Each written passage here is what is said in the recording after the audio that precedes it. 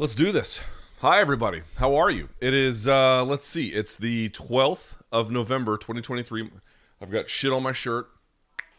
My name is Luke Thomas. This is episode, I think, 179 of my live chat. How are you doing? Thank you for being here this Sunday. Normally we do this on a Thursday. So let me start things off with just a very quick sort of note here. We're supposed to do one of these, obviously, on Thursdays. We typically do these at Thursdays at 3 p.m. I did put a note up on Twitter that I wasn't going to be able to do it. Thursday was a very strange day. But I did not put an update on the YouTube spaces, like the community notes and other places. So let me just first off apologize for that. I am really sorry. Should have been much more communicative than I was. That will not happen again in the event that I'm unable to do this. But I at least got one in for the week. We will resume on a normal schedule on Thursday at 3 p.m. So, I'm sorry for everyone who had made plans to tune in and wasn't able to. I'm really, really sorry about that. There was a second piece of housekeeping news. Oh, yes, the second piece of housekeeping news. Yeah, now I'm going to try to sell you on joining the site. Obviously, I still want you to do that, but let's do this. UFC 295 was in the books. I put up a thread yesterday. You guys filled it up. Let's take a look at what is on your mind about the fight, and then we'll get to it. Oh, yes, here's the other note, too. I'm wearing, in particular, a Morning Combat shirt. Tune in tomorrow, Morning Combat Live, 11 a.m., youtube.com/Morning Combat. We're going to go through the fights piece by piece, detail by detail, with some added footage and a whole lot of extra fun stuff. So that should be a good time tomorrow, but today we're going to get to your individual questions. All right, with that preamble out of the way, let's do what we always do and get this party started, shall we?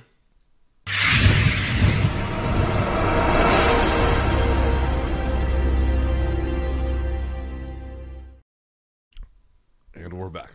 All right.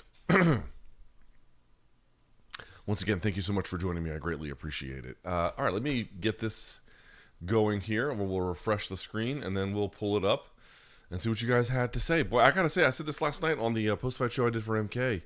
That was a great show. That was a great show. All finishes. I think it was like 11:15 or something like that, 11:16. And I looked at the clock, and all the fights that were left was just main and co-main. And then both of those were a combined less than 3 rounds. I mean, it moved. It moved. It was a great show. I had a good time watching it. I thought the preliminary card, I don't know if over-deliver is the right word, but certainly held up its end of the bargain. Overall, great show. Really great show. Okay, so we've refreshed this. Let's get this on the screen and see what you guys think. Oops, nope, don't want to do that one. Hang on one second. First of all, let's do that. Then let's add this. There we are. All right. Very good. Oops. So let's do this here. Okay, first question. Lucas, Tom Aspinall had the greatest ever rise in the UFC heavyweight division. Seems like it to me. While Brock was there in 3 fights, I think it's hard to argue that none have been as decisive and undeniable as Tom currently is. Love you, dude. Thanks for all the content. Ooh, that's a great question. Well, definitely it's been good. It's been very, very good, Tom Aspinall's rise. So let me think about that for a second. Who have had impressive rises? You mentioned Brock. Brock's rise came with a level of celebrity from the word go that certainly Tom's has not had. That's not the same question you're asking, but to be clear, everything Brock did was heavily viewed and dissected and blah, blah, blah. So that would be different in that sense. But you know what? Kane's rise was like this. Let me pull up his resume here real quick if we can. He's kind of forgotten in this whole thing. I mean, he's in the news because obviously there's a terrible incident with law enforcement that he's involved in. Here's his rise. So, again, it got derailed, but just to be clear, let's put this up one more time if we can. This was his rise. Let me blow it up so you guys can see it here. All right. So this was his rise and eventual fall. But you're talking about he made it to the UFC in his 3rd fight, TKOing Brad Morris in a round. Jake O'Brien, who was still something of a prospect by that point, he got waxed. Dennis Stoyanich was not a big name, but he got waxed. Chet Congo was a big-ish name at that time. That one was a little bit disappointing. He had to wrestle more than... So maybe not his name. The Ben Rothwell win was huge. He absolutely bludgeoned him. Nogueira was a monster win with that combo. You guys are probably seeing he was bouncing his head around. And then he beat Lesnar at 121. So I would say that, the Congo fight was a bit of a hiccup. That in a way that Aspinall doesn't have, but also Aspinall also had losses on the regional scene before he got to the UFC. So it's plus or minus. You could also, how about Big Francis's run? I mean, Big Francis's run, okay, he got obviously messed up against Stipe, but then rebounded in that way. So there are some meaningful differences. I would certainly say Tom is probably one of the better rises in the heavyweight history that you'll ever see, or that we have seen. Whether it's altogether better than what Kane did when he first became undisputed champion, up for debate. Again, Francis's was pretty good too. All right, let's go back. And by the way, thanks for being a member, dude. Appreciate it. Here we go. With Aspinall having an A+ win against Pavlovich and it being unlikely John Jones fighting him in the future, who do you see as the next big test for Aspinall? Is it Cyril Gane, Gelton Almeida? Both seem to have deficits in particular aspects of their game, which he could take advantage of. So this was something that I think we're going to get to more of this on the show tomorrow. Just when you think about the names, like what would even be a matchup you could imagine? So Almeida would be one, right? Gane would be another one. I suppose there's some other ones in the back of the pack you could do, but those would be the two likeliest ones. The Blades one, maybe you would think might happen at some point-ish. He's certainly never really out of the conversation, I guess I would say. And then, of course, there's Jones or Stipe that they could potentially pull out and make one of those. Your question was, with John not likely him, who would be the next big one? I would. He's definitely going to defend at least one more time.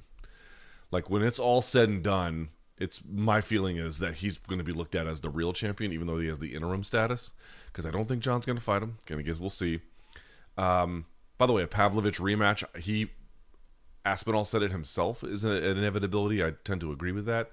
I think it's probably Gane. Almeida needs to fight Blades, or what they could end up doing is, let me pull the rankings up here if I can for just a second. At heavyweight. Yeah. So they might have Blades fight Almeida, or I guess they could do Gane versus Almeida. I don't think that they're going to, because that would ruin it for them. So it's probably going to be Cyril Gane. He's the number one contender. What else would you do? And I think they're going to, I would hope that they're going to run back that Blades-Almeida fight. That was the one that they needed to make, both for Blades and for Almeida. The Gane fight's interesting. He is fleet of foot as well. He's great at distance management, but he has a, relatively speaking, weak ground game. This is where the broad array of skills that Tom Aspinall has might serve him quite well. I think he's going to probably wrestle. I mean, he'll strike with him to a degree as well, but I think he'll probably win that fight by locking up with him, making him carry his own weight, slowly ground and pounding him, breaking him down, that kind of a thing. He's got the skills to do it. I don't think that Gane's just going to lay down for him, but eventually the onslaught will probably be very difficult for him to deal with. But that's what I would imagine would happen. So, dude, it's going to be interesting. Like Aspinall, dude, did you guys see what he told Laura Sanko last night? He told her that he pulled his back out and was barely even able to train for this fight. Did I not say last week on MK? Because I was talking to Ryan Hall, and Ryan Hall was telling me like he nearly detached his thumb from his hand and broke his jaw in the Topuria fight in like the first 60 or even like 30 seconds, some absurd amount of time. He suffered like two terrible injuries that completely derailed his efforts in that fight. And he was just saying, like, there's so much in terms of injuries that make these a little bit more coin flippy than you might otherwise imagine. This was a case where if I had known all that, I'd been like, dude, do not take this fight. Like, do not take this fight. And he took it anyway. And look what he was able to do. I mean, when healthy and, again, 30 years of age, as he continues to develop his wider skill set, he's already really good in a lot of places. I think he's going to be real tough to beat. Real tough. I didn't know how last night was going to go. You even when the odds are close, you so often get a blowout because people have just not enough information to be able to make a clear conclusion one way or the other. If you were able to, great. I think a lot of us were not. But then you get a result like this, and it's like instantly clarifying about like where the actual pecking order really is. He's going to be tough to beat. He will make a mistake. He will lose eventually, like basically all of them do. But if he's uninjured, taking fights on a normal-ish calendar, and is not letting fame or anything or whatever get to him, like he's really actively still working in the gym, he's going to be tough to beat. He's going to be tough. Kind of crazy, you could say, about Jones in his prime, that he wasn't actively doing those things and still winning. Kind of crazy. All right, let's get to it. Luke, do you think Alex will be the favorite against Izzy now that he won't be weight drained and much more prone to knockouts? 20 pounds up is literally the biggest weight class jump in the UFC. He might be. He might be. One, you're right. I thought his durability looked a little bit better at 205 than it did at 185. That stood out to me. The other part, too, is the way in which he was able to win this last time, Izzy, was a little bit of the element of surprise, right?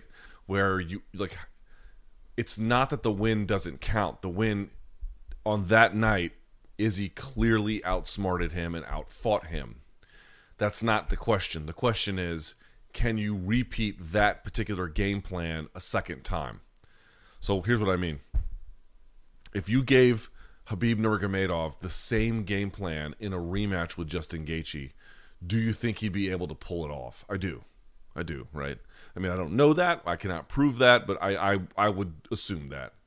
Now, ask that question about Izzy, where you're using the fence as a way to draw this guy into you, and then you're going in between him after inviting contact. I think he would just be much more careful about that kind of contact. Contact, not in contact in general, but in particular in certain contexts. It would be hard to pull off. So now you have to beat him a bit of a different way.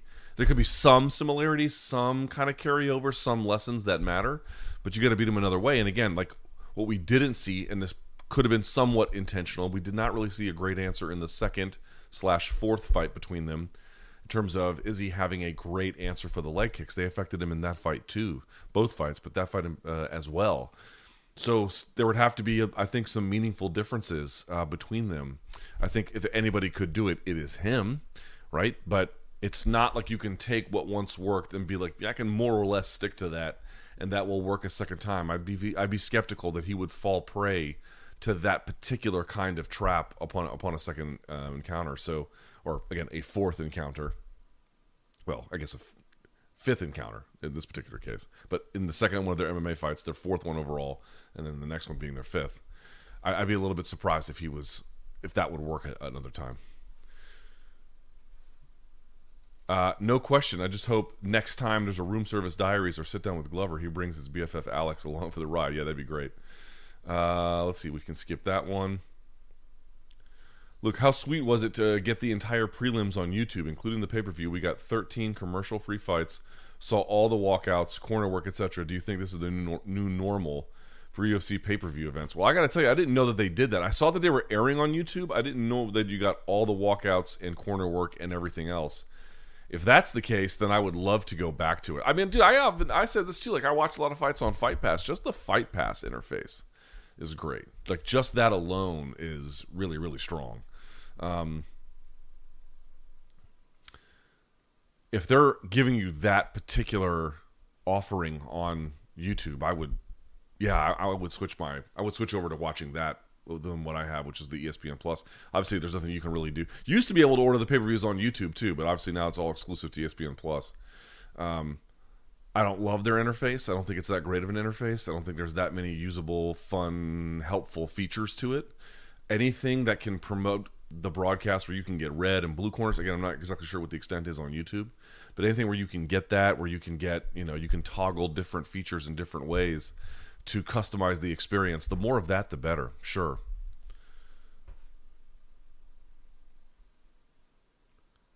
Someone's asking, what do you think about the destruction of Poaton's leg kicks? I mean, he's got to be one of the most devastating leg kickers in UFC history, right? He doesn't have like the broad array of... He beat all these guys with leg kick KOs. Like he's got, who was that guy? Giva Santana? Was it Giva Santana who he was the original arm collector? Because he would arm bar everybody. He was the arm collector. I mean, like actual,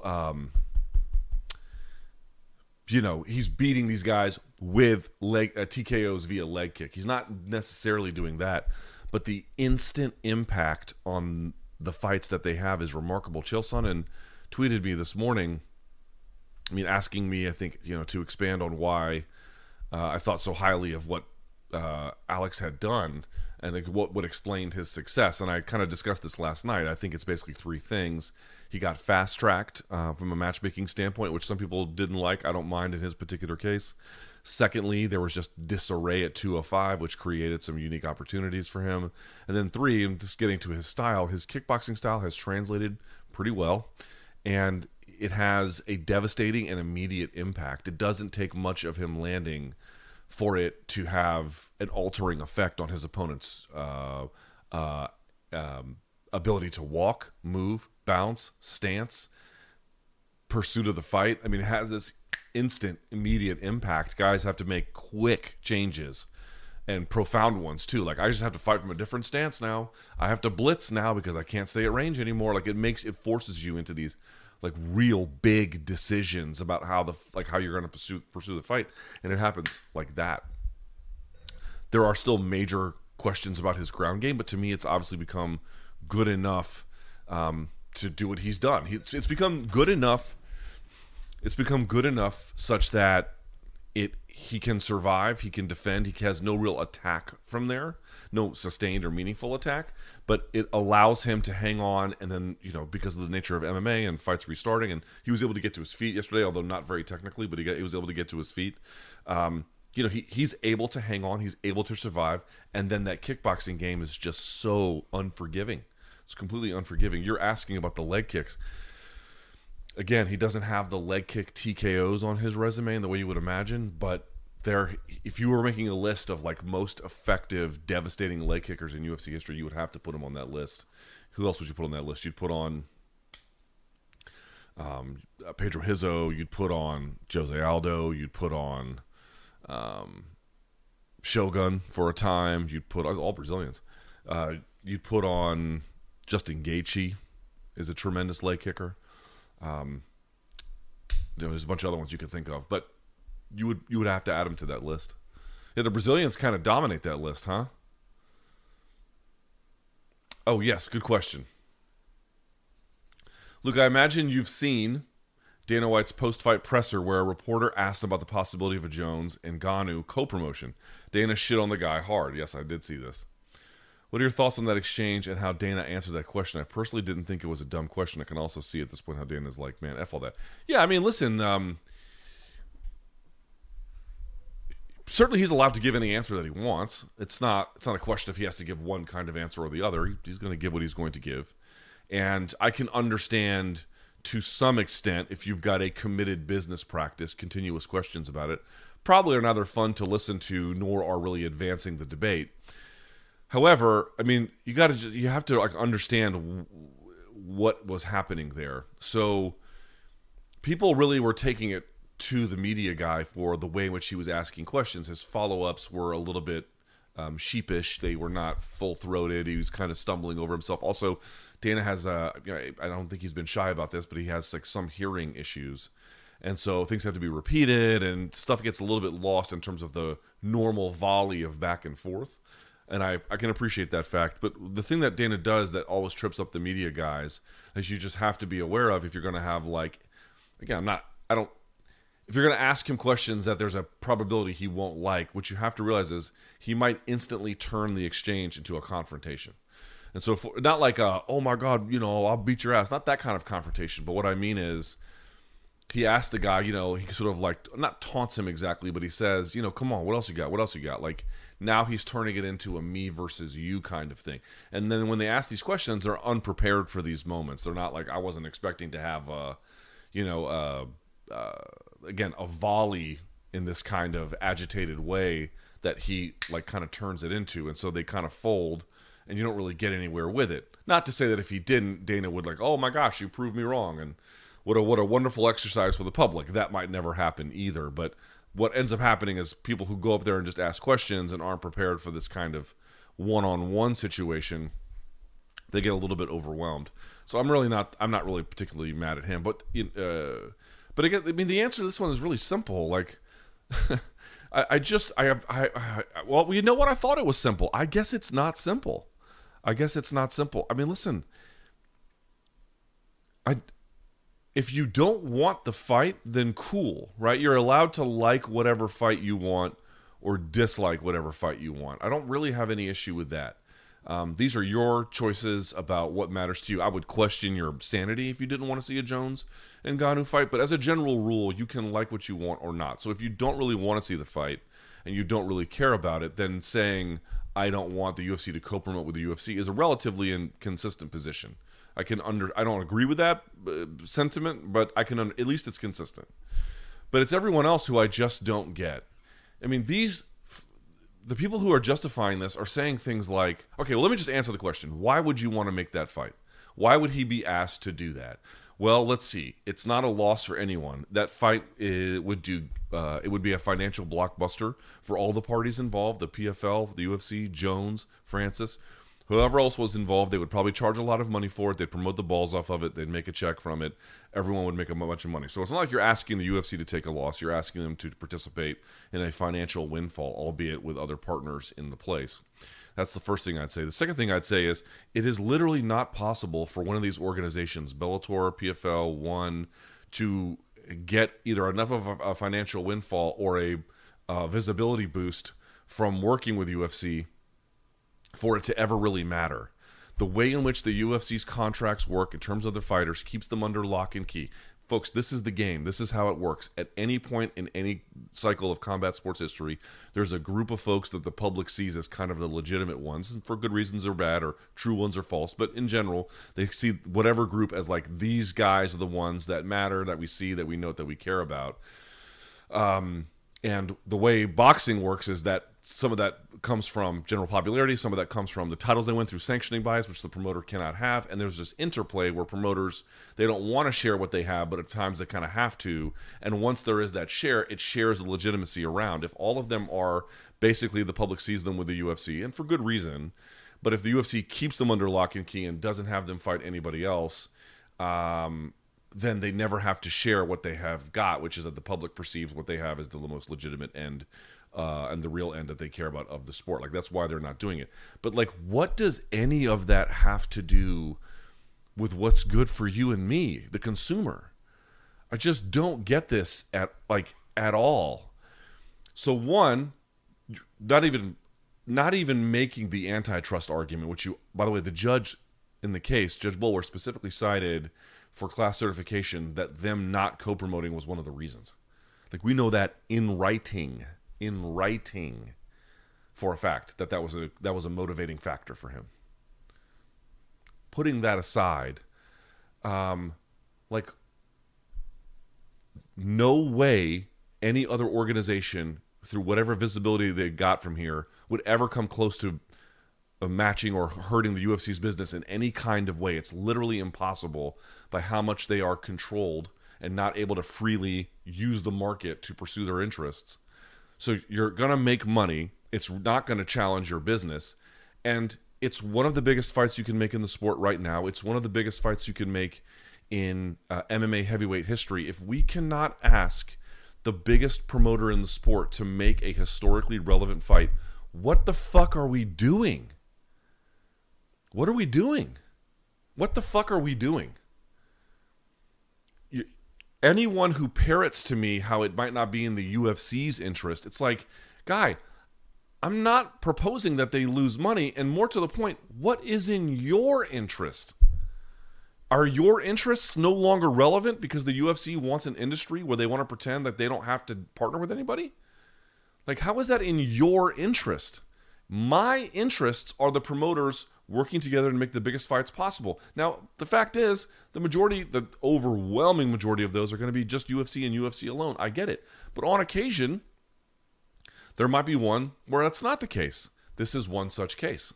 This is one of the biggest, if not the biggest fight you can make in all of MMA, and a historically relevant MMA fight. If the biggest promoter in the sport gets to not make this because you just don't care about your interests, what the fuck are we doing here?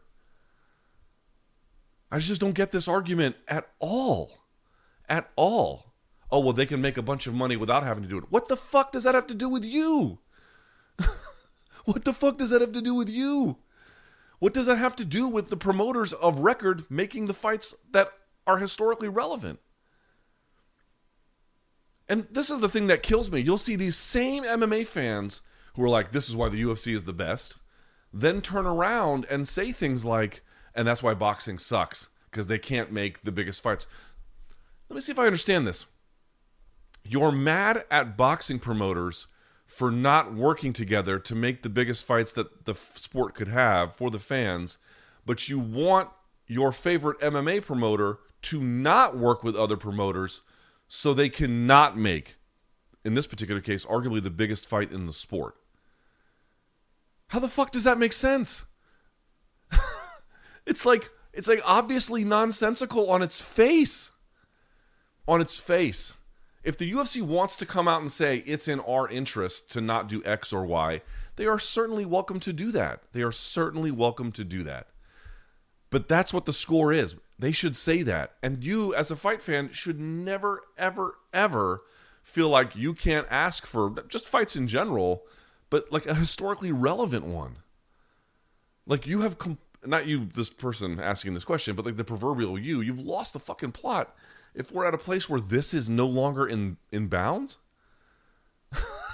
I'm not asking for them to co-promote on Clay Collard versus, Ilia Topuria or something, where you're like, I don't even understand, like, what would the fans get out of this? Like, is there fan demand for it? This is a case where there is clear fan demand for it. A financial windfall awaits the participants. If you can't ask for that, you can't ask for anything. You can't ask for anything. If you can't ask for a fight like that to be made, you are absolutely not allowed to ask for jack shit. Nothing. Zero. Zip. Zilch. Nada. Not a thing. Not possible. Can't do it. Not allowed. It baffles me where it's like, hey, I need to get my tires changed past 5 o'clock. Oh, this business down the street doesn't want to stay open past 5. But, they will for X and Y clients for no particular reason. You're like, why do I have to, how is this good for me? Always ask, like, what is in your interest? You're allowed as a consumer, but listen, everyone's got interests. Promoters have interests. The fighters are going to have interests. The fans are going to have interests. Consumers, any which way you want to like categorize people, they're going to have interests. And some of those interests are going to be competing, and some of those are going to be overlapping. And we can work out what happens in the spaces in between. But the point I'm just trying to make here to everyone is consumer interests are real, and they are perfectly legitimate. That doesn't mean every one of their whims have to be met.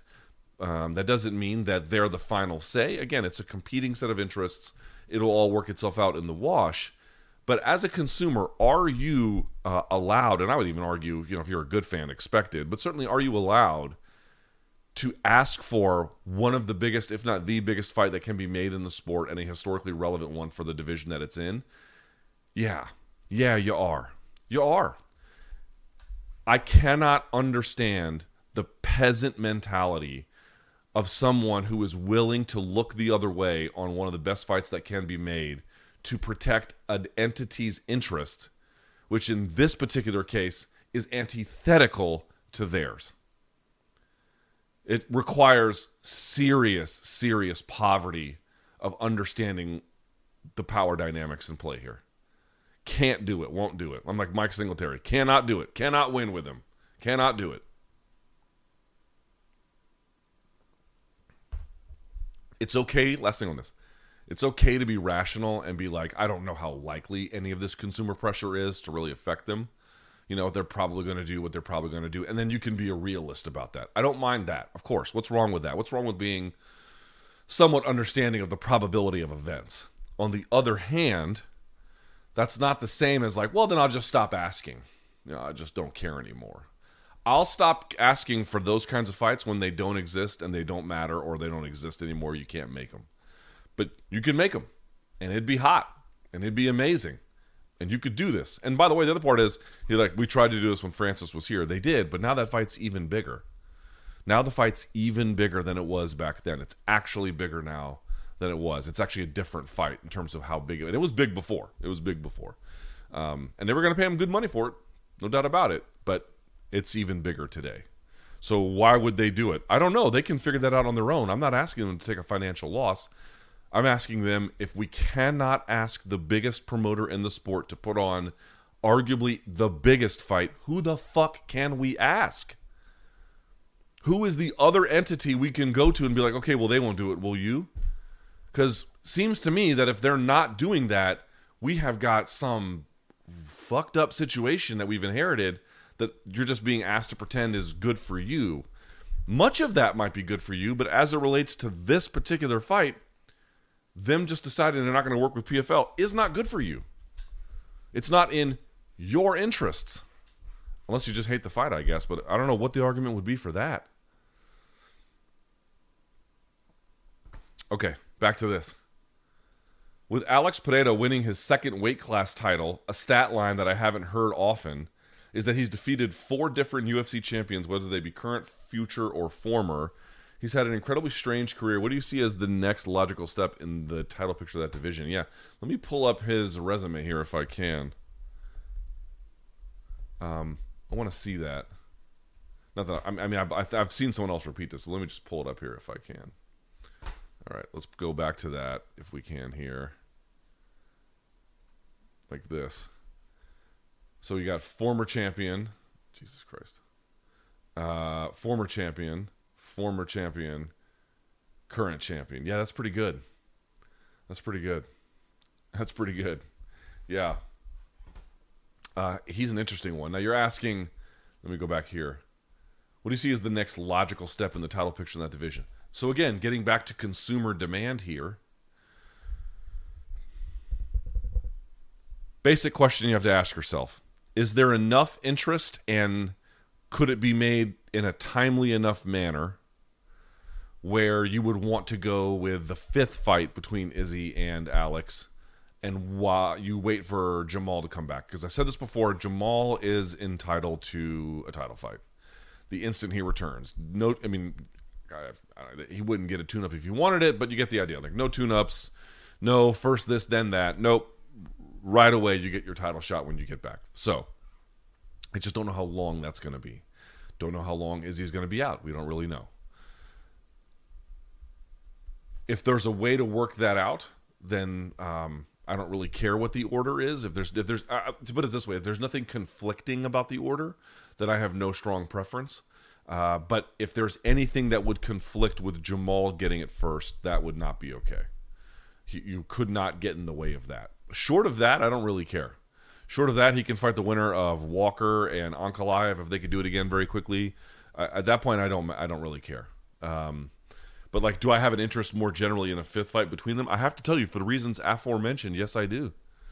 I don't think he could follow I don't think he could look back at the game plan that worked in the last one and easily repeat that. I would want to see what other solutions he could implement to get where he wanted to go. Now, remember, he won 3 of those rounds and I think was winning the 5th. I'm having trouble remembering that. I just remember by the time the fight was stopped, he had won, in my mind, comfortably 3 rounds. So it's not like he didn't figure out a way to win rounds in that fight too, but, you know, new weight class, different situation. Yeah. Man, this one just breaks my heart. If you were in Dern's camp, what would you recommend her next move be? I would think time away to focus on striking. Also, any word on why Ruka shut down? I think BC was killing me, and some other folks were killing me. Dude, I did not know that was pronounced Ruka. I've been in this sport for a long time, and I thought it was RVCA. I never had conversations about it. So I'm a dog. All right, but that aside, man,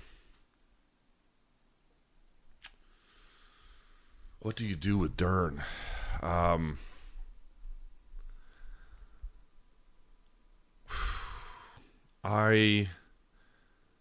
think a couple of things. I think, without having a closer understanding of exactly what has held her back all this time, it's a little hard to diagnose. I think we counted it last night, right? She had like 12 UFC fights. She's now 30 years old. So there's still time left to really round a couple of corners. But the clock is ticking. I mean, ticking hardcore at this point.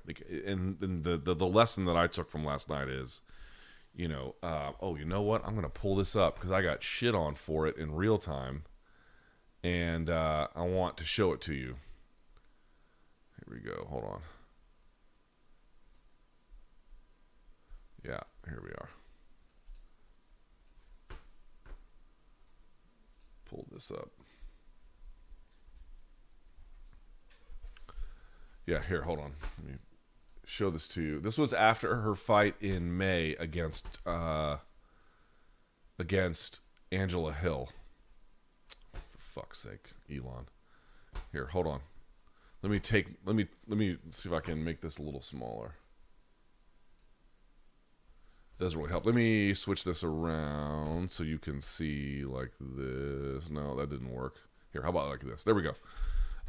This is what I wrote. Dern is absolutely fighting with more urgency and is showing better ground and pound than normal. That's making a real difference and is exciting to see. But this performance is not a radical departure from the issues previously limiting her upside. Yeah, I would love someone to tell me that's wrong now. I would love for someone to tell me that's wrong now. She did show improvement. There was offensive urgency. There was better weighted positions for ground and pound in that fight with Hill. I'm not telling you that there's not been improvements. There have been. But for someone who already had two major advantages, one, the grappling background and how decorated it was, and then second, for someone from jiu-jitsu to have composure under fire and not really break when you're getting hit with big shots, it's not common. And her composure is excellent. Now I realize that then she'll do these combinations where she's tripping over herself and then kind of closing her eyes and winging it. But when she gets hit, she doesn't lose her bearing like that. So that's a really strong thing for her. You got two of the, if you're got someone who's already that good of an athlete, who's lived an athlete life, who's got that much composure under fire and those kinds of skills on the mat, by age 30 and 12 UFC fights, she should be much further along than she is. She should be much further along than she is. She is just not far along enough. So the question is why? Does she not train the way she's supposed to? Is she immune to coaching? Is she are her coaches unable to do the job effectively? She's had some good coaches in the past. She was with MMA Labs. She was Jason Pereira. These are not bad coaches. These are good coaches. I don't know what the situation is and what to diagnose it. It just seems to me she has to be put in an environment where, one, she can get specialized coaching, like really someone very attentive to her particular needs and development and understanding where she's at and where to go and what the best places are to build her along, while also being in something of a competitive team environment that really forces more of a bit of a not breaking her down physically, but a bit of a competitive trial by fire where you really have to be on your game in these environments. One, because there could be other women who are really doing well in the UFC at that time, so there's a bit of a career pressure. But also that she's getting pushed in training enough where they're not breaking her down, but they're forcing a kind of competitive response from her that can become the norm. But that's just kind of a bit of a guesswork. I don't really know to what to attribute. Everyone wants to say, oh, she needs to do this and do that. It's like, okay, but why specifically does she have poor wrestling? Why specifically is her striking, despite the fact she's worked with good coaches, not where it needs to be? These seem to me like deeper questions than just, did she hire competent people? It seems like she's hired competent people. And she is a good athlete, and she is obviously just lights out on the ground. There's just no two ways about it. She should be further along, man. She should be much, much further along. You cannot be this far along and then this far behind. And especially when you've got other sort of competitive advantages at hand.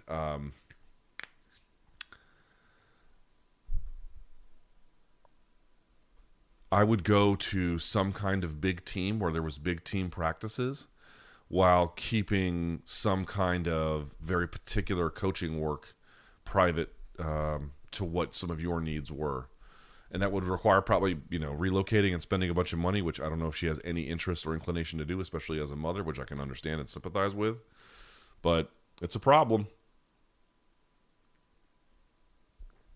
It is a problem.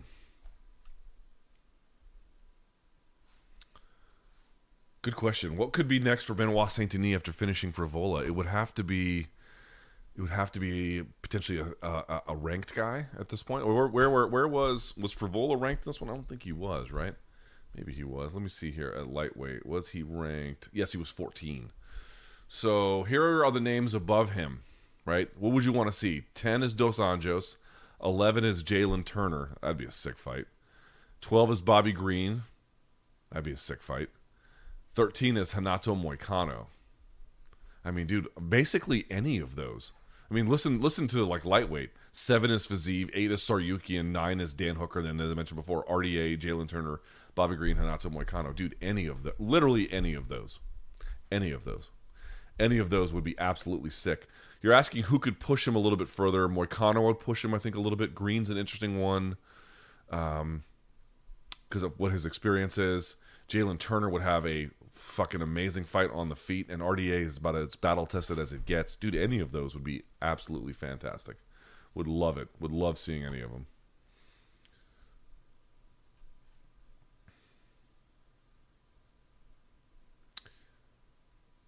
Yeah, someone asking about the upper bound limits of Tom Aspinall. He's as close as I've seen to Kane. Kane didn't have the submission prowess in that way, or at least the submission inclination. But there was really no phase where you felt like he couldn't compete. There was no one you were really worried about like taking his back. That was not a thing at the area in which he was competing. Like, could you fight on the feet? Could you fight on the ground? Could you wrestle? Did you have cardio? And he had cardio fucking for days in his prime. It was absurd. So in that sense, he was really, really well-rounded. Tom's a little different. I don't know if he's got Kane's wrestling and ground and pound the same way, but like, you know, you can just go back to the Volkov fight. He's got submissions, and we'll go to them, and that was a very good one. But he's of that ilk. He's of that ilk. He reminds me of that. Like what you're seeing is something of a more well-rounded, slightly more modern. You know, he doesn't quite have the same. He has his own unique style. He bounces more in the stand-up. There's like all kinds of differences I could point out, but he is something of the heir to what Kane was when he was coming around. Man, sometimes I look and see like what numbers Kane does on his interviews or like how much they get shared. You know, and of course they go viral to a degree, especially if he talks about his court case. But, you know, the level of celebrity around him is, you know, it's waned, obviously, since he's not really actively doing anything other than fighting this situation that he's in.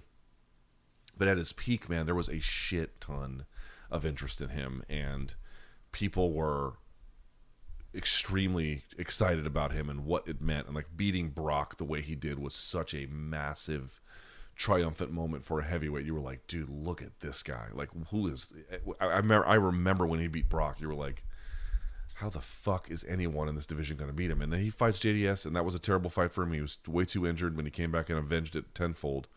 You know, he was just another level. Tom, I again, the celebrity factor is different, but I might be as excited for Tom as I am, or as I was for Kane. Like how skilled and just your reason for optimism. You begin to think like, isn't he good at that, and isn't he good at that too, and didn't he do this to that guy? And it's like he barely got tested here, and you know, again, there's still questions that remain. We're going to get to some of those questions on MK tomorrow. There are questions that remain. You don't have a complete answer on all of the positives and negatives about Tom Aspinall. That's not fully well known, and everyone will eventually show them. The great St. Pierre eventually had to show him, and John Jones too. You get a sense of everyone's limits over time, win or lose.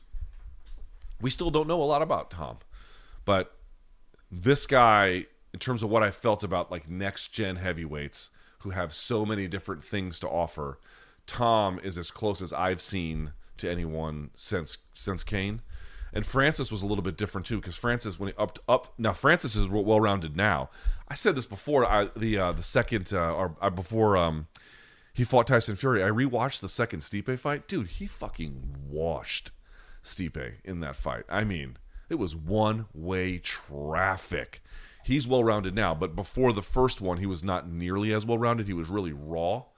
Whereas it felt like Kane was advanced. It feels like Tom Aspinall is advanced in that way. So he doesn't have that kind of crossover star appeal where Kane was really tapping into the Mexican market before anyone really was. The Hispanic market here, he was tapping into that before anyone really was. I don't know what kind of celebrity Tom is back home in England. I guess we'll see what he becomes in the next year or so. But there is a bit of a difference in terms of the level of celebrity. But he is the heir to what that guy represented, it seems like. I'm trying to think of who else it would be. I don't know who else it would be. Because Cormier was, you know, a teammate and took over, but it was late, and he was beating up on other kind of guys that, either Stipe didn't fight, or excuse me, that Kane didn't fight, or it didn't matter. Interesting.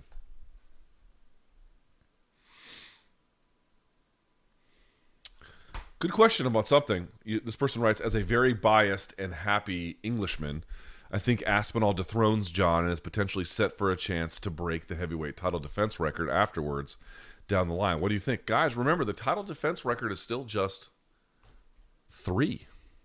Still just 3. That seems like somebody could beat that, right? That seems like that seems like we might actually get a shot at seeing that. That doesn't seem like that, I'm not going to say easy to beat, but that difficult? I don't know, something like that.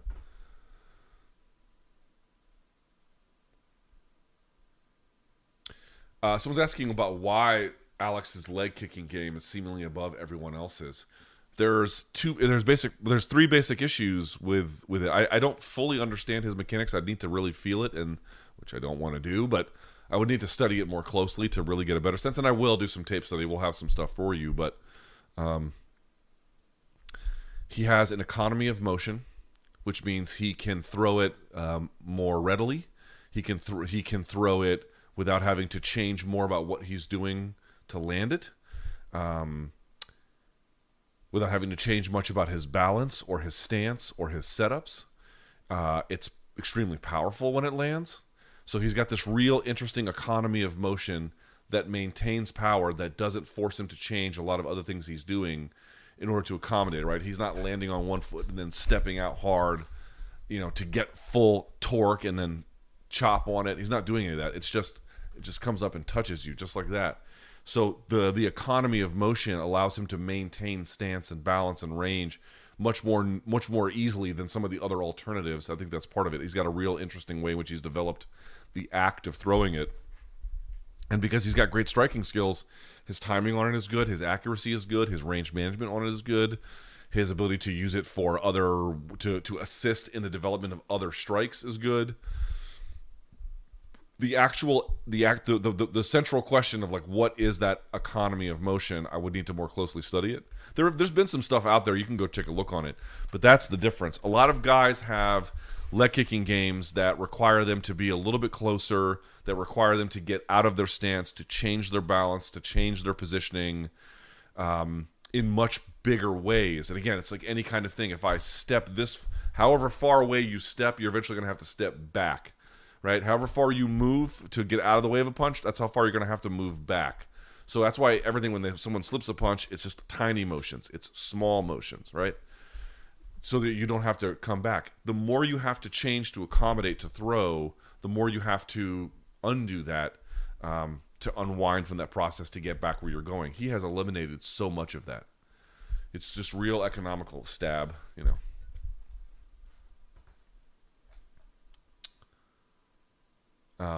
Thoughts on a matchup between Hill and Pereira? There were a couple of interesting moments where you can get through pressure. So like, what's one thing that Alex doesn't do?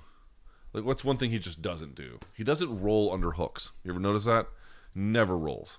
He maintains really good distance. He'll get his head off the line, but he's not going to U-shape it underneath. He's not going to roll for a hook. So what he does as a result is he maintains far range. He's good about getting his head out of the way. But one of the limits of that is if you can get him backing up, and even if he's going at an angle, you can still hit him, he'll just pull his head back. He'll just pull it back. He's got it, you can look at his style from a boxing perspective and be like, I don't like this, that, and the other. He makes the best fighters break all the rules. So he can do all of these things. But the point I'm trying to make is he pulls his head back. And you saw Yuri have a little bit of success with that, both in the first and second round, especially in the second round. Really pressuring into him and being able to get him to move in that way, and then following up. He was getting right hooks over the top of the left of Alex, and they were scoring. Dude, Jamal Hill can do that. Jamal Hill can definitely do that. Jamal Hill, you can say, I think one of the criticisms might be is like, I think he's really worked on his defensive liabilities. How much, again, what are the levels? Survive, defend, attack. He's got survive and defend on the ground, I think, in many ways, even better than Alex. I don't know how much attack he has there. But on the feet, dude, he's got great punching power, great accuracy, good timing, good boxing. Himself, good distance management. He's got the ability to slip and counter, which I think will serve him very well. That's an interesting fight. I know people are kind of crazy high on Alex for very good reasons. And I think that Jamal winning and then immediately getting injured didn't help his momentum necessarily as much as it could have. So I'm not even saying that I would pick Jamal to win or lose. I have to think about it more. You're asking me on the fly, but I feel like there are people who are somewhat discounting what Jamal can do because he has, again, relative to, someone who's like insanely well-rounded, he's got a bit of a narrower skill set. But in that narrowness, man, he is potent. He is lethal. So the boxing combinations through pressure, when a guy just pulls like that, you can light him on fire for it. You can definitely do that. If he can't pull, and especially if he's up against the fence, if he can't pull, he's got nowhere to go. That's going to be that. I think these are, much easier said than done. Oh yeah, just back him up to the fence and get him to either pull or not be able to pull. None of that is fucking easy. But we're talking about the very best guys in the weight class. Like one of them can and probably will be able to pull that off. Don't know if it will be Jamal, but it'll happen sooner or later. Oh, here we go. Curious to know where Alex ranks among the best leg kickers in UFC history. Yeah, great question. He had great success with it before getting KO'd in the second Izzy fight, and he had great success with it again versus Yuri. He seems to throw it so fast and with such little tell, his opponents really struggle to read it, and they absorb it like a motherfucker. Yeah. Boy, where does he rank all time? So we kind of went through this before. Again, Pedro Rizzo, him, Edson Barboza. Edson Barboza is one of the great kickers, period, not just leg kickers. Aldo, Gaethje. Who else is a dynamic leg kicker? Again, Shogun. You could say Anderson Silva too. He was a good leg kicker. Four-time. Actually, Forrest Griffin was pretty good. I wouldn't put him all-time best, but he had a respectable run. So those are some the names we said before. Those I would put him there again. If we're talking about best leg kickers, I feel like you would need to have. His are so good that people don't even really try. Like, even with some of these other good leg kickers that I've mentioned, Bas Rutten's another good one. Well, that's like a different era. So was Pedro Rizzo, but whatever. Some of these leg kickers, they're good, but guys still try to fight through it, and so you get these like long runs where they get just completely torched, but you have all this like brutal tape. Guys with Pereira, they're like, they get like 2 or 3 of those, and they're like, dude, fuck all this. They immediately switch. So he doesn't quite have, and he hasn't fought as many times in the UFC, so he doesn't quite have the same kind of highlight reel. I would maybe put him a little bit under Aldo. I would maybe put him. The question is, I have to go back and review Shogun's resume. Would I put him above Shogun? Probably not. Not to say that he doesn't have that ability, but just what has been delivered. I have to think about it. I don't know. I would not have him number 1. I would not. But he's on the short list. Top 5? Something like that. All right. Ooh, interesting one. Okay, here we go. Time to sweeten the OK bet pot. If you win, BC gets a disposable vape tattoo in addition to attending your Abortion Rock concert pick. If BC wins, you have to get a hot dog tattoo in addition to his Fish tribute band concert pick. Tattoo must be permanent and at least 1 inch long and visible in safe for work location. Yeah, let me just explain to you. I don't care about betting that much. Yeah, I don't care. I don't care about betting that much. There's nothing you can get me to do to be like, put on the line a hot dog tattoo. Like, no. I also don't even care enough for him to get a vape tattoo that moves me emotionally,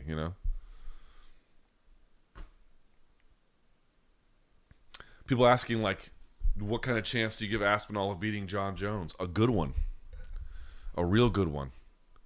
If John is out long enough and you see Aspinall defend 1, maybe 2 more times, I think people will come around on this pretty easily. Now, if he gets KO'd, then, again, we don't fucking know. They're not going to fight, they're unlikely to fight. So getting the actual answer to the question is hard to know, but You would imagine that Sergey had the same reach as John Jones, right? 84-inch reach, I believe that's right. Now, of course, Sergey is not John Jones. John Jones is not Sergey, but you can see that he was able to navigate that with both technical merit and athletic gifts. I think he'd be real hard. I think John Jones would have a real hard time with him. Yeah. Do I think John could win? Sure, but I'd probably lean Aspinall. Dude, Aspinall's a beast. He's a fucking beast. Was it more of... Oh, good question. Was it more of Andrade stepping up or Dern dropping down? In my opinion, Dern's been a media darling. The Hill fight was an anomaly for her striking. Similar to Ronda versus Betch, but like we saw Thing come back to earth. Andrade was also more patient and not chasing like a bull, which hurt her in the Blanchfield fight. Ooh.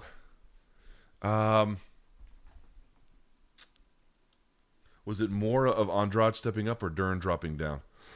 It's more of Dern never stepping through, like never really reaching the part which she needed to. Dern, like people are like, oh, well, Dern's just a media darling. Dude, if you're trying to figure out who's going to be the next great fighter and someone comes to you from another sport, like in this particular case, obviously jiu-jitsu, and, you know, forget what their name is, but if they have her resume, how would you not be like, oh, yeah, right. She could do really well in women's MMA, especially when she was trying to make her name, which was what, you know, I forget when she made her debut, 2017, 2018, around that mark, you know. Why would you look at her resume and be like, oh, yeah, no way? You would, of course, have questions. You'd be like, we have to see. I'll see how things go, but you would be high on her too. Like that, the fact that she was a media darling, she didn't make anybody do that. The media did that, and you could say they were wrong, and that's fine. But like, that was not a guess that seemed crazy. And by the way, jury's still out to a degree, but that was not a crazy call when we were making. Here, look, just please, for 1 second. If you've never done this, and we can go look at this at BJJ Heroes too, like what is her resume, right? What is her resume? Let's take a look at it here real quick, if we can. Okay, so she has a gold medal in ADCC in 2015. She had a gold medal in her weight class in ADCC, so she has 2 gold medals in her weight division. That was the North American Championship. So she has the one, but she has the 1 gold medal. So she has the highest honor available to her. And remember, there's only 2 weight classes. There will be 3 coming up, but there's only 2 weight classes in women's jiu-jitsu for ADCC, and then the absolute. So, you know, she winning her weight class is no small achievement. So she won that. Okay, the World Jiu-Jitsu Championships in 2015, she got the gold. In the Nogi, this is the IBJJF Nogi World Championships, which during this time was still highly prestigious. She got the gold medal in her weight class, in the black belt, and she got it in the fucking absolute. Okay. In the Pan Americans, she took gold in 2015, silver for the absolute. In the Europeans, these are all at the time in which she was doing this, 2013, 2014, 2015. These were by far the A-list premier tournaments to go to. They're gi, but you know, still. She got gold medal in the Europeans. She got 2 gold medals back-to-back years at 58 kilos in the they call these the Brasileiros, the Brazilian National Championships. And then this is a slightly different one, the Asian Open. This might be IBJJF. Nevertheless, she got gold in her weight class and absolute, and then the World Cup, which is a slightly different one, tournament, she got it, the gold medal there as well. And then you can go through the World Jiu-Jitsu Championships. This is, I think, a separate tournament, but just look at the gold. Gold in 2016, gold at the Pans, gold at Europeans, gold at Asians, and then gold at the World Cup there. So we have an ADCC, IBJJF, and then the other competing organizations. She won everything basically that she could win in terms of getting a gold medal, except for not getting the gold medal for ADCC, which I think that year she would have had to go up against Gabby Garcia or some shit. But basically, she won everything she could. How would you look at that in 2016 or 2017 whenever she made the leap and be like, yeah, I don't really see her as having real potential? You'd be like, yeah, fuck yeah. Yeah, like, of course we're going to keep an eye on her. So that's really not her fault. In any way. It's just a question of what has happened since then. And the development's just not really there. It's just not really there. All right, let's see. We got a good one here.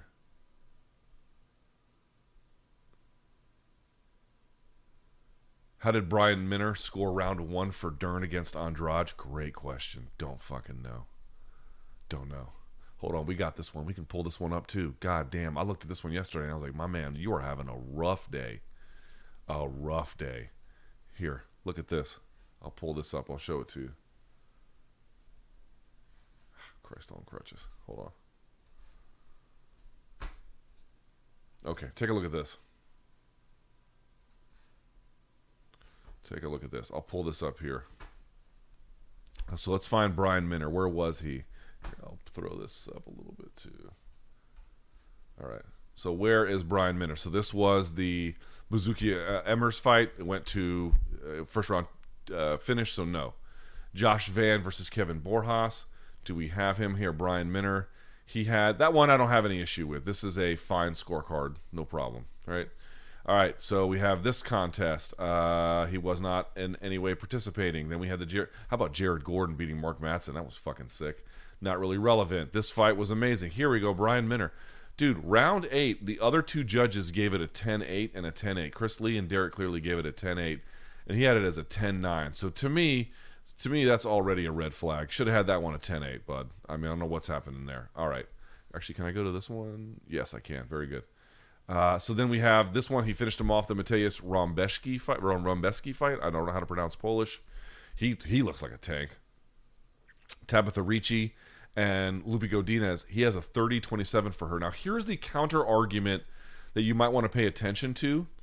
Let's go to Sal D'Amato and then Derek Clearly, who both scored the fight 29-28 in this particular case for the winner.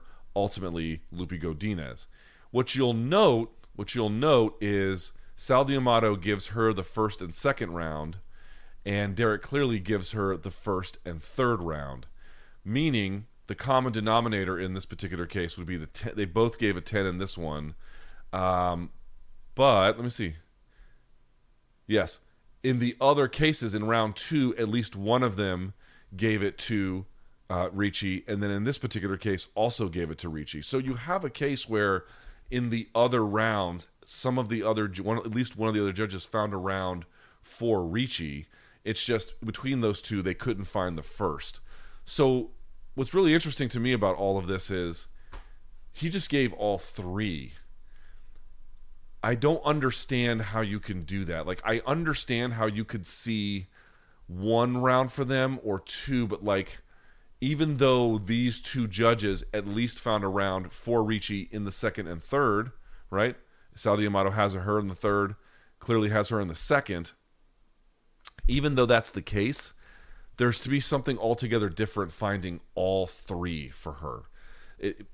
Because I've seen people be like, well, if they can find a second and a third, what's so hard about someone finding the first? And then it just ends up being that you have 3.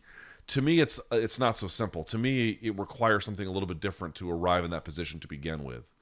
You have to have a certain kind of preference for what you must be looking at in terms of what's going on in a fight for you to arrive at that position. If the other ones are very calculatedly, you can get there, but they still see the broader picture much more differently.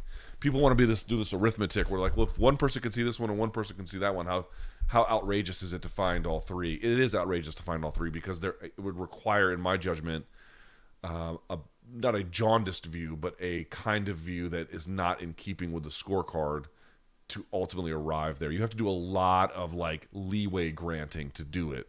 And by the way, the last thing on this, and these are numeric totals, so like understand something about that. If we pull up Tabitha Ricci fight metric, if we pull up the numbers here, let's go back for just a second. If we pull up the numbers here, and I will blow these up so you can see them. Let's go to this one. This was last night's fight. These are just numeric totals, but let's take a look at them. Pretty close in the first. Godinez scoring 5 more numeric totals and then 8 more in that one. Ricci failing on 2 takedowns here, failing on 3, and they both failed on 1. Some control time pressing into the fence here. Let's see here, targeting the head. Not a yeah, you know what? Listen, here's what I'll say. In the end, it's combined with the 10-8 and the other mistake we're going to talk about here in a minute that this looks a little bit more suspect, but I guess I do recognize To me, this was a one where you could judge under one scoring system, and it like very clearly comes out from Godinez. The round by round, it can get parsed a little bit, but I still don't think it's a great scorecard. Okay, let's see. Where is he on any of these? Brian Minner, this one didn't matter because it got finished. Brian Minner is here. This one. Yeah, and then a 10-9 for Dern. It's just sort of like odd, isn't it? Like, I understand the argument for her a little bit. Sorry, not in the first round. Hold on. No, Dern had a couple of moments where she was popping the head back of, she was in there kind of slugging it out a little bit with Jessica Andrade. Let's pull this up here if we can. So let's look at that first round. So Andrade, this is why I don't understand it. Andrade got the knockdown in round one. They were relatively even in terms of the numeric totals, Dern failing on 3 takedowns. But to me, the knockdown was much better than any of that other 24 significant strikes she was able to land here, right? And then she got 3 knockdowns in the second round. But the knockdown at the end of the round, it's like, dude, we're assessing damage and then bringing someone to the precipice of defeat. This qualifies in the criteria as the most important thing that happened that round. I get that before that, Dern was having a little bit of success. It was back and forth. But there's your trump card. Your trump card is the knockdown that happened relatively close to the end of the round. Like, that clearly seals it. It's just a really unusual scorecard. It's an unusual series of judging. It's not giving the 10-8. It's not recognizing the knockdown here. It's not recognizing some of the differences in what Godinez was doing. It's kind of like undermining. The consistent theme feels like they're undermining important observations of their achievement he should have had. Just he's missing it for some reason. It seems like with the scoring, what the judging kind of tells you there. Interesting, right? Really weird. All right. I didn't mention this up front because I felt bad for missing the show on Thursday. If you guys have any of you've got some of the stuff for the Super Chats. If you've got anything there, we can get to them now. I appreciate it. Let's take a look. Okay. Shack Life asks, of eligible realistic opponents for Tom Aspinall, Francis Jones doesn't seem likely. Who poses the biggest threat to him? We don't have a lot of questions about how his ground game is fully tested. I wonder what Blades might have to say about it. I wonder what Almeida might have to say about it. These are I don't think that those, I especially don't think in the case of Almeida, but I don't know this. We just don't have a great enough test. Those seem kind of interesting to me. Pavlovich will get a second crack. That will be interesting to me. But like, who is on his level that's an active competitor on that roster? It's hard to see who that would be. Thank you, Afifi96. What makes Pereira's left hook so devastating? Again, it's a little bit similar to some of the ways we discuss his leg kick. Again, we talked about it before. He kind of holds his hands. He's not here, right? He's not here. He's here, right? So again, there's not a lot of tell. His footwork, he pulls you into traps. He walks his way into dominant angles. So it's not just his left hook. It's how you're positioning around him, how he's positioning around you. But also, if my hand's here and I want to touch the lens, I've got to travel a far distance. If my hands are here, I'm not as protected in this space, but it's much easier for me to whip. And he doesn't, for a hook, again, you can go like this. You can turn it over if you want. I think some people call it the American versus non-American hook. He does it like this, coming around. So it's got this interesting angle too, where there's not a ton of wind-up. He's able to find it. He's unnaturally powerful. But when you go back, like, you're asking, like, what's the left hook? Why was it so devastating, for example, in the Sean Strickland fight?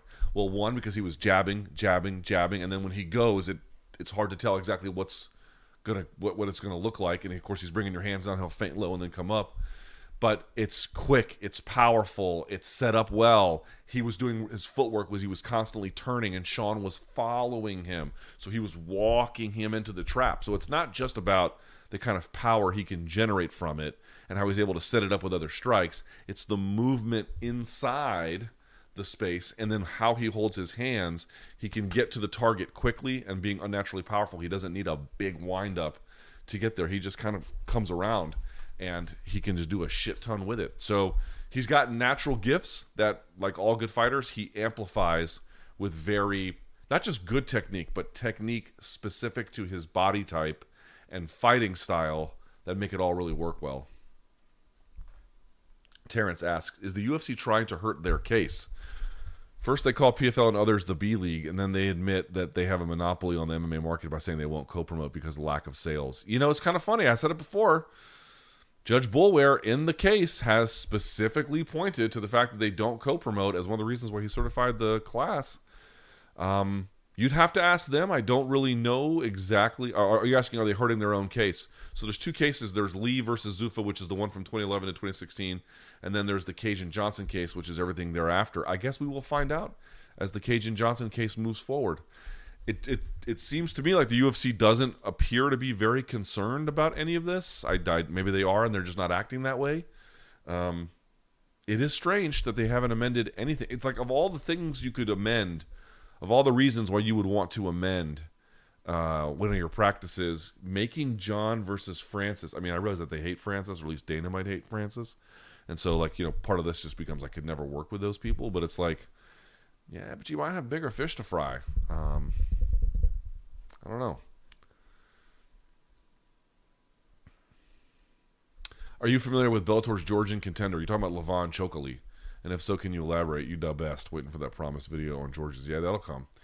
Levon Chokali, a guy who, I mean, I have to go through and see. Like, he had a stoppage win, I think, in his last fight. He had a couple of decisions along the way.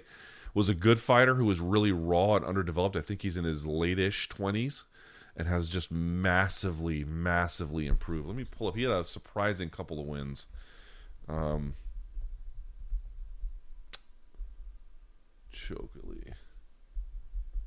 Here we are. So what was it? He fought, that's right, the Sabaho Masi fight. He finished him off with a front kick in the first round, and then he beat Roman Feraldo, who had a bunch of hype, took it from him, and then beat Michael Lombardo. Lost to Goichi Yamauchi and Kyle Kretschmer, who is a good wrestler / Yamauchi, very good submission fighter. Yamauchi's kind of like the Charles Oliveira of Bellator. But he has improved rapidly. How old is he now? Chokali is currently sitting at 27. Yeah, exactly. So he just looks like another one of these Georgian guys who is starting to put it all together in every dimension. Last time you used Threads, app was DOA for me. I can't remember the last time. I was hoping someone would figure out a way to, you know, in the free market, find some kind of app that could compete with Twitter, and Zuckerberg can't figure that out. Apparently his new Ray-Ban sunglasses are pretty good, but they didn't figure it out with Threads. It's like intensely boring, you know. Twitter is too many people yelling at each other, and it's toxic, but the opposite has just not really worked for me. UFC main cards at MSG have a total of 23 finishes and 12 decisions. God bless New York City, bro. What did you think about Dean Thomas's scathing comments on Dern's corner during the fight? Stay up, bro. Dude, Dean doesn't fuck around, man. I've had many conversations with Dean about, like, he loves fighters, but he doesn't baby them. You know what I mean? Like, fans might love fighters or hate fighters, and that will change your relationship to them one way or the other. He doesn't. He loves some of them, obviously, but he doesn't hate them at all. But what he absolutely refuses to do, I mean refuses, he refuses to be dishonest with them, and he refuses to baby them. And I got to be honest, dude, like, you know, in MMA, it's not that people don't shit on each other all the time. They do. But a lot of it is just bullshit stuff. Like, I don't like this person for some unrelated reason to why you... I don't like this person because they're associated with X. I don't like this person because they believe in some kind of worldview that I don't like. And then it's just, you know, I'm just going to make personal insults, or I'm going to have some kind of stupid war that's not really about the substance of things. Dean doesn't engage in any of that. You ever notice that? He doesn't really do any of that shit. But when it comes to, like, actually having criticisms of fighters in terms of the things that they're doing that are holding them back, dude, he will not pump the brakes. He will not pump the brakes. So I got to tell you, I find Dean's honesty refreshing. Doesn't mean I always agree with him, and I don't think he always agrees with things I say either. Like, he's had some comments about fighter pay that I thought over time were really wrong. But on this particular kind of thing, a fighter doing things wrong, holding themselves back, as a former fighter himself and coach, he's just very unforgiving about that sort of thing. And I got to tell you, like, MMA doesn't have enough of that. MMA's got plenty of people hurling petty, stupid, mindless, trolling insults at each other. There's plenty of that. And there's a huge market for that. Oh, man, if you want to do that, I mean, the sky is the limit if that's the kind of thing that gets you through your day. Truly, I mean that. There's a massive market for that. But ultimately, it's just nothing. Ultimately, what you're doing with when you see all this stuff is just, it's either some kind of culture war bullshit or some kind of petty vendetta for no good reason, or it's just the exercise of antagonism without there really being anything rooted in it other than the antagonism itself.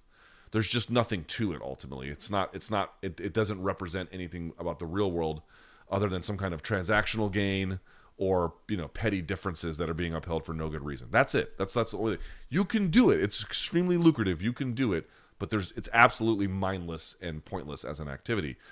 Dean is being harsh, so it sounds like that, but what he's really coming from is a place of absolute accountability and honesty from coach, essentially, to athlete. And he's unforgiving. So if you don't agree with what he said, by all means speak your mind. But I will tell you, as a general rule, I like Dean Thomas a lot. I respect Dean Thomas enormously. And his candor, the kind of candor he is offering, the fight game needs a lot more of that. We could use a lot less of the other stuff and more of that kind of thing. Have you seen Usman's last message about suspension? I have not. Oh, you mean Usman Nurmagomedov. I've not seen what he said. I saw what was reported. Got to tell you, I think it's much ado about nothing. I can't declare that to you affirmatively 100%, but yeah, let me tell you something. If the California Commission came to you and you had if what they report is true, that you took something. Here's what didn't happen. He didn't take something and go, I've never heard of that. I don't know how that got there. What he did was he was like, oh yeah, it's because I'm taking this and I have a prescription for it. And he just didn't disclose it because I guess he didn't realize, again, his story anyway, is that his claim is that he didn't realize that was it had anti-doping implications, so he didn't need to. But the thing that, to me, is the big tell on that story is that the commission, California, gave him, 6 months? Dude, they're only doing that as like an administrative procedure. If they're giving you a punishment for 6 months, and I'll double check this, but if they're giving you a punishment for 6 months, it cannot be that serious by definition. They would not do that. Dude, Andy Foster, it's not fucking possible for them to do that. If they're giving you a 6 months, it's administrative. So everyone being like, oh my God, he took X, Y, and Z. Calm down.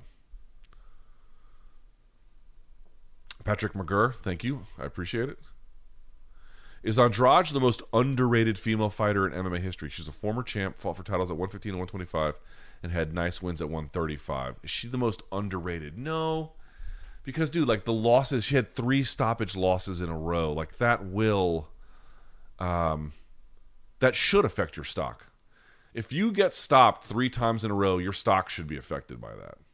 I saw someone talking about Errol Spence after he lost to Bud Crawford and asking whether he still belonged in the top 10. I forget who it was. And they were saying, like, no, you cannot lose a fight as thoroughly as Errol Spence did and then claim you still believe that you should be ranked in the top 10 pound for pound. Now, of course, he would still be ranked very highly at 147, although we'll see what happens with what weight class that's in. I'm sympathetic to that argument. Like, I still think Errol Spence is very, very good, but yeah, you can't lose a fight like that and be like, I'm a pound for pound, top guy. It's like pound for pound top guys don't lose like that. And I know Bud's number 1, but I think that's a strong argument to me. So in this particular case, like she should have. But here's the thing: we even spotlighted on MK last week. We spotlighted why I believe you should have had trepidation about that in 2023. She had a great win over a very strong competitor in Lauren Murphy. It wasn't like that was 2021. That was this year. So you knew she still had it in her. It was a question of whether she could put it all together. So most underrated, I don't know. Obviously, some folks were looking past her this time. But, when you're taking losses the way she was taking them, whatever the broader circumstances might be, that should affect your stock. You should take a hit for that. Might Poatan, Johnny asks, have the best chance of anyone of becoming a 3-division champion? Yeah, we'll talk about this on MK tomorrow. I don't really think it's all that relevant a question, but I think he could do it if he got favorable matchmaking. Not against Aspinall, but... Actually, you know what? No, I'm not so sure. I go back and forth on this. I'm not so sure anymore. If this really is the era of Aspinall, then I don't think so. I'll put it that way. What should UFC do with the winner between Jan and Rakic? Man, Rakic has been off forever. Let me pull up his resume. And I like Rakic too, man. He has, to me, a lot of athletic gifts that are very, very interesting. But, here. So what is he? 31, still very young, Rakic. His last fight was the Lahovic one where he got injured in 2022. So he hasn't fought at all this year. He's got one coming up in January, obviously, against Jan. It's the rematch. Before that, he had wins over Anthony Smith and Thiago Santos, and he had lost to Uzdemir back in 2019. So it's been a long time, man. It's been a long time. I would say that if he beats Jan, even though Jan is highly ranked, he would need to beat somebody else. He would need to beat, I'm not sure who. But by itself, I wouldn't get a title shot off that. He would need to fight maybe the loser of Walker and Ankalaev or something. A couple of things to get back to really where he needs to be. Is it possible that Alex already has a Hall of Fame career in 7 fights? You would think maybe not, but honestly, he might. He honestly might. He genuinely, honestly might. I hadn't given it any thought. He obviously just entered the Glory Hall of Fame. He might. Yeah, he might. I'd have to, again, you asked me these on the fly. I don't want to give you like a yes when I haven't really given it much thought, but it would be hard to keep him out. Sure. It's an interesting question. Interesting question. Hey, since I know you donks won't have okay bet scoring figured out, let me make it easy for you. A win equals 2 points. A draw equals 1 point. Okay, I'll bring it up with them. I'll see what they say. Do you think Dana will have to leave the UFC before they co-promote? No, not necessarily. Also, how fast did BC go limp when Dern lost? So right before, like when they were like, when Buffer was introducing them, he texted me.